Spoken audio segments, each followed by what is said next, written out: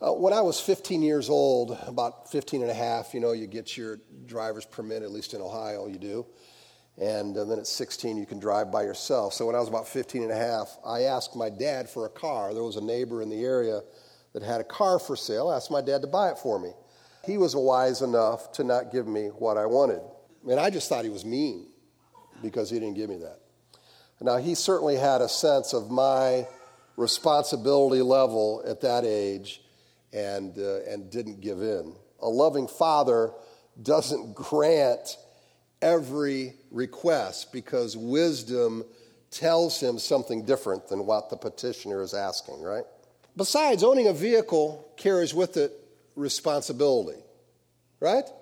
I mean, first of all, you need to make the payments if it's not paid for, right? You need to make payments if there are any. You need to acquire insurance. You have to care for the vehicle by changing the oil every, 3,000 to 5,000 miles. You need to change the air filter. You need to check the radiator level. You need to check your tires to make sure that the air is right, that the tread is good. You need to keep your car clean, especially in the winter, so the salt doesn't eat away at the finish and cause rust. All of these are what we might call preventative maintenance to assist in keeping something more catastrophic from occurring. I mean, I change the oil because it lubricates the pistons as they move up and down in the cylinders. And without oil, that metal-to-metal friction creates so much heat that eventually the surfaces could weld themselves together and cause the engine to seize up. And then when that happens, you're in big trouble as far as your car is concerned. Regular maintenance staves off catastrophic occurrences. Now, I periodically try to check the tires for air pressure and tread to make sure that they're going to grip the road. And a while back, we had somebody that wanted to borrow our SUV and go on a trip out of state. We said, fine. So I took it to a place, had them check, and I said specifically, please check the tires. So we then, after getting the oil changed, having them do all that, we gave it to our friends. They got somewhere in some godforsaken section of Texas, and a tire blew. And apparently a steel belt was showing on the inside of the tire that you couldn't see from the outside. You'd have to either lift the thing up or get under the car to see that a steel belt was clearly showing. I mean, the tread had worn to the steel belt. And again, it wasn't visible unless you got under it. Now, if I had taken the time to do that myself instead of leaving it up to somebody else, I'd have seen that. I mean, it's rather embarrassing when you give your car to somebody to use and you have that happen. And it could have been catastrophic. Now, all this, I think, kind of sets the stage as we talk about prayer. Number one, we don't always get what we ask of our Heavenly Father. And we certainly can trust His wisdom being greater than ours. I mean, if it works in a human relationship, it can certainly work with our Heavenly Father as well, right? And I also realize that daily, and perhaps at times even mundane, disciplines of prayer helps us to handle future catastrophes or maybe even avoid some catastrophes. And that there is some prayer that I have to do myself that others can't do for me. I mean, there are times you want people praying for you, but I have to take responsibility for my worship, for my prayer, for my communion with God. That's on me, right? Certainly the human heart can be fickle when it comes to this thing of prayer. I mean, it's not uncommon. As I mentioned before, you read about the Israelites who begged for God to intervene when they were in dire straits. God intervenes, and then once God shows up, they go right back to worshiping idols. It's not uncommon for us to beg for God's intervention. Maybe it's for money. Maybe it's for us to be healed. Maybe it's for some relational crisis, and God intervenes, and then we forget about our spiritual walk. And prayer is more of a distant echo than it is a present reality. In Judges 8:34, we read this, and the people of Israel did not remember the Lord their God, who had delivered them from the hand of all their enemies on every side. At least we could say this, that one of the reasons I think that corporate prayer and worship is really important is because it reminds us of God. It helps us not to forget God's activity in our life. We are encouraged as we meet with the saints. And it's certainly true for Christians, and it's true for cars as well, that neglecting daily maintenance, neglecting those check-ins, that's just downright foolish. I mean, there are a lot of people who think they don't really need a church body. I can get along fine. I can listen to sermons online. And that's the only reason I really go, right? I don't need to worship with other people or pray with others. I can get along fine without those things. And we kind of become like that person who drives the car, never checking the oil or the tires or radiator. And, it's getting me from A to B, so I don't have to worry about anything. At least it is for the time being. And that person who does not do that regular maintenance and basically waits for a catastrophe to happen, they don't have their senses trained. What happens is that for a person who knows their car, they can maybe sense something going on. They can hear an engine noise and know something's not right. Other people, they're just going to go until the engine seizes. You just go until something happens, and then you end up paying a much stiffer price. And it's that way even in our spiritual life if we don't do the regular maintenance. I mean, we think we don't have time for all this maintenance stuff, right? I mean, doing the daily maintenance of meeting with the Lord is just seen as useless. And usually what people say is, hey, I've prayed. God doesn't answer. It doesn't do any good. Listen to the words of Isaiah 26. Here it's a song of the redeemed, and some of these verses indicate that I think Isaiah had somebody else in mind of people who were being spiritually insensitive, not very concerned about God's majesty and works. And basically Isaiah says the only time God has their attention is when he's judging them, when catastrophe arises, because they're easy to forget me. This is what it says, Isaiah 26. If favor is shown to the wicked, he does not learn righteousness. In the land of the uprightness, he deals corruptly and does not see the majesty of the Lord. O Lord, your hand is lifted up, but they do not see it. Let them see your zeal for your people and be ashamed. Let the fire for your adversaries consume me. O Lord, you will ordain peace for us, for you have indeed done for us all our works. O Lord our God, other lords besides you have ruled over us, but your name alone we bring to remembrance. They are dead. They will not live. They are shades. They will not arise. To the end you have visited them with destruction and wiped out all remembrance of them. But you have increased the nation, O Lord. You have increased the nation. You are glorified. You have enlarged all the borders of the land. O Lord, in distress they sought you. They poured out a whispered prayer when your discipline was upon them. Like a pregnant woman who writhes and cries out in her pangs when she's near to giving birth. So were we because of you, O Lord. We were pregnant. We writhed. But we have given birth to wind. We've accomplished no deliverance in the earth, and the inhabitants of the world have not fallen. What a great description and word picture. They had not learned righteousness. The Lord blessed them, increased their borders, but they had forgotten God. They only came to God when in distress. They whispered to him in their pain. And when God's discipline was upon them, they learned nothing. They were like a pregnant woman going through labor, only they didn't deliver a baby, they just delivered air. Why? Because there was no fruit from the pain. No lesson learned. They failed to seek God. They reverted back to the same independence that they had before. They failed to learn from God.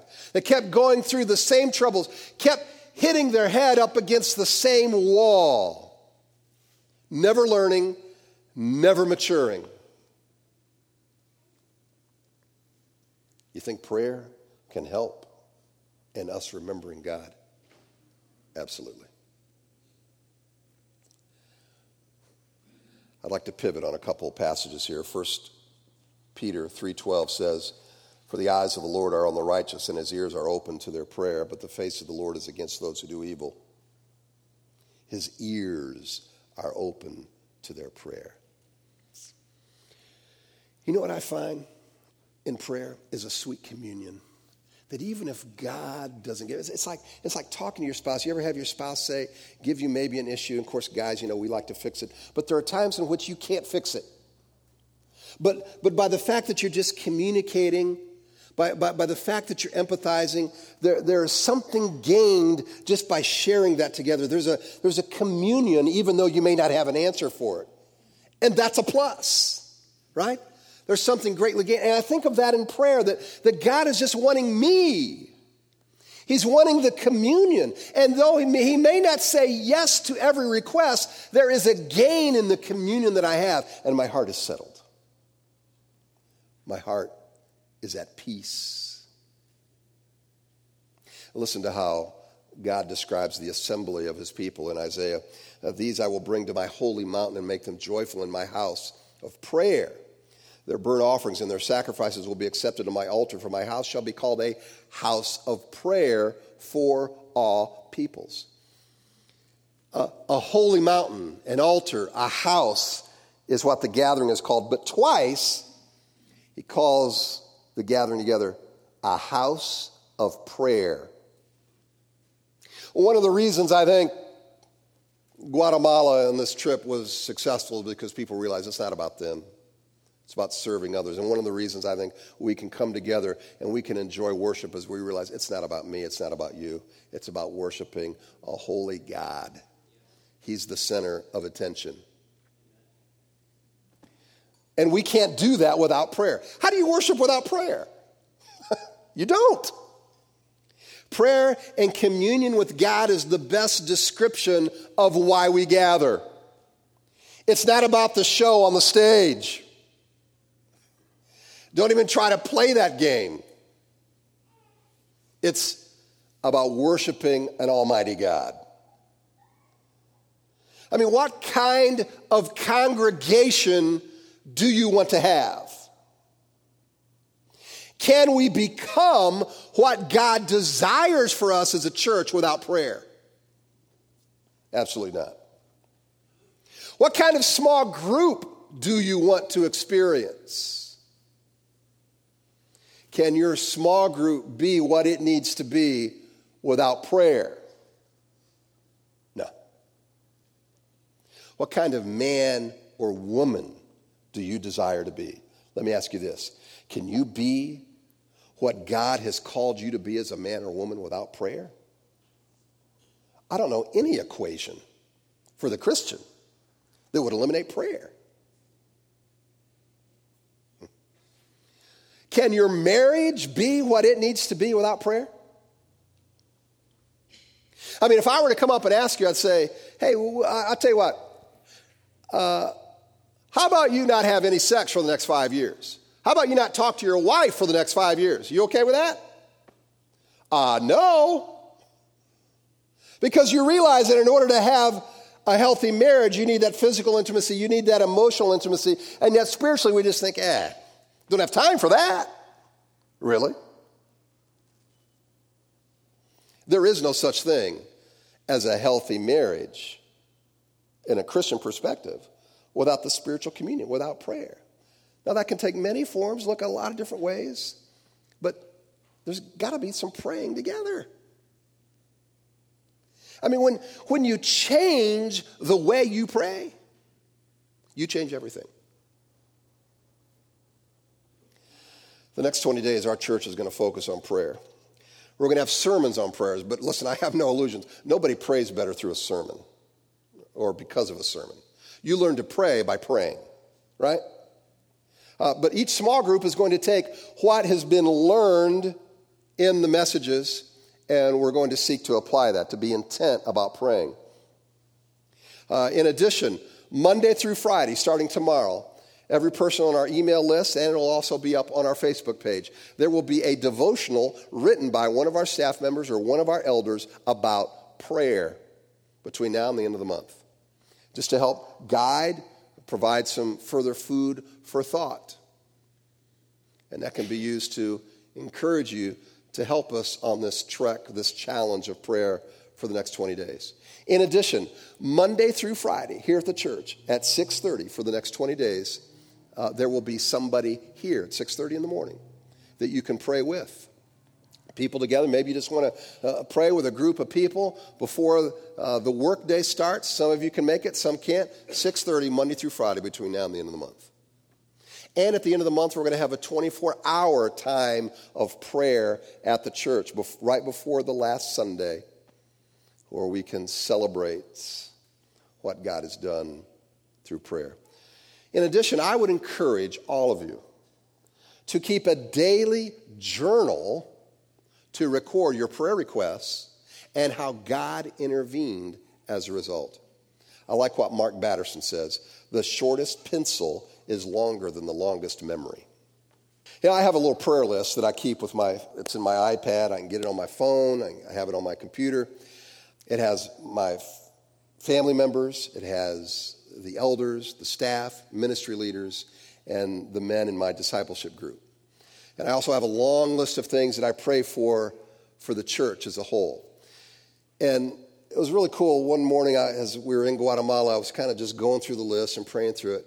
And I realized how God was working, I'd honestly say, in the majority of cases, in those prayer requests. And it was like my heart was just being lifted as I realized there were marriages being restored, jobs improving. These are related to specific requests that people have given me. Patience giving, mindsets changing, wisdom dispensed, spiritual maturity taking place, resources provided, ministry expanded. A college ministry that was struggling 2 or 3 years ago now is flourishing with leaders and a thriving life group. Ministry in the community that CCC has that was not our forte, but now has become something that God is just allowing us to flourish. I was in a meeting right before we left with the city manager, with the president of Evangel, and a principal, a couple other pastors. Who else was there? People from Convoy of Hope. And then there was a pastor from Chicago that was there to speak about what you can do with city involvement and being involved in the community to encourage people. And then Greg Burris, the city manager, right when he ended, he goes, "Kevin, I'd like for you to go first. And I want you to tell, because your church is doing a great job of this, of being involved in the community. I want you to tell us how that happened." Well, it was certainly gratifying to hear that, but I had to realize when I was done, I said, "God, you have done that. That is an answer to prayer over the years, that a city manager is recognizing Christ Community Church for what it is doing in the community. And this is not because we're getting our name in the paper. It's because it's just happening. And other people are recognizing what you are doing and the ministry that you are having. That is a direct answer to prayer." That's cool. You see the way that God answers, and it begins to build your faith. And besides that, you got people come to know Christ. Now listen, my batting average at prayer, it definitely needs to improve, all right? I think we could all say that. But I was simply giving it some attention and recognizing this list. And you know what happened? I was seeing a bigger picture of God. My faith was expanding. I have a lot more faith now than I did before. Just because giving God that recognition does that for us. Just paying attention. There's probably not a person in here who hasn't felt inept at prayer. And maybe most of us do, right? I mean, how many of us can say, "Hey, I got this prayer thing down, man. I mean, I am doing this great." We all feel like we can improve in that area. All of us can learn to do so more effectively. All of us could stand to raise our batting average. But when it comes to prayer, let me just leave you with this thought. And I promise I'll only take 30 minutes with this thought, all right? I just scared many of you right now. You're saying, 6 minutes, the game starts. When is he going to be done? Okay? Hey, I love football too. I'm sensitive to these things, all right? God is speaking to my heart, all right? Here's the thing. When it comes to prayer, guess how many prayers get answered that aren't prayed? 100% of unasked prayers go unanswered. What have you got to lose? Right? We've got to get in the batting box and take our swings. Everybody strikes out every once in a while. But you are not going to get a hit unless you get in the batter's box and take a swing. Right? You know what? You're going to get some hits. You may even hit a home run. You're going to get some RBIs, but you're going to get nothing if you don't swing. So let's quit worrying about striking out. Let's quit worrying about how inept we are, and let's take some swings. That's all I'm asking. Let's ask God to do some big things. Let's ask God to do things that only He can do. I've got a list. I've got some pretty big things that are way beyond the resources I or this church have. But let's allow God to expand our view of Him and increase our faith. How about it? You ready for that? Let's watch what God does as a result. Let's pray.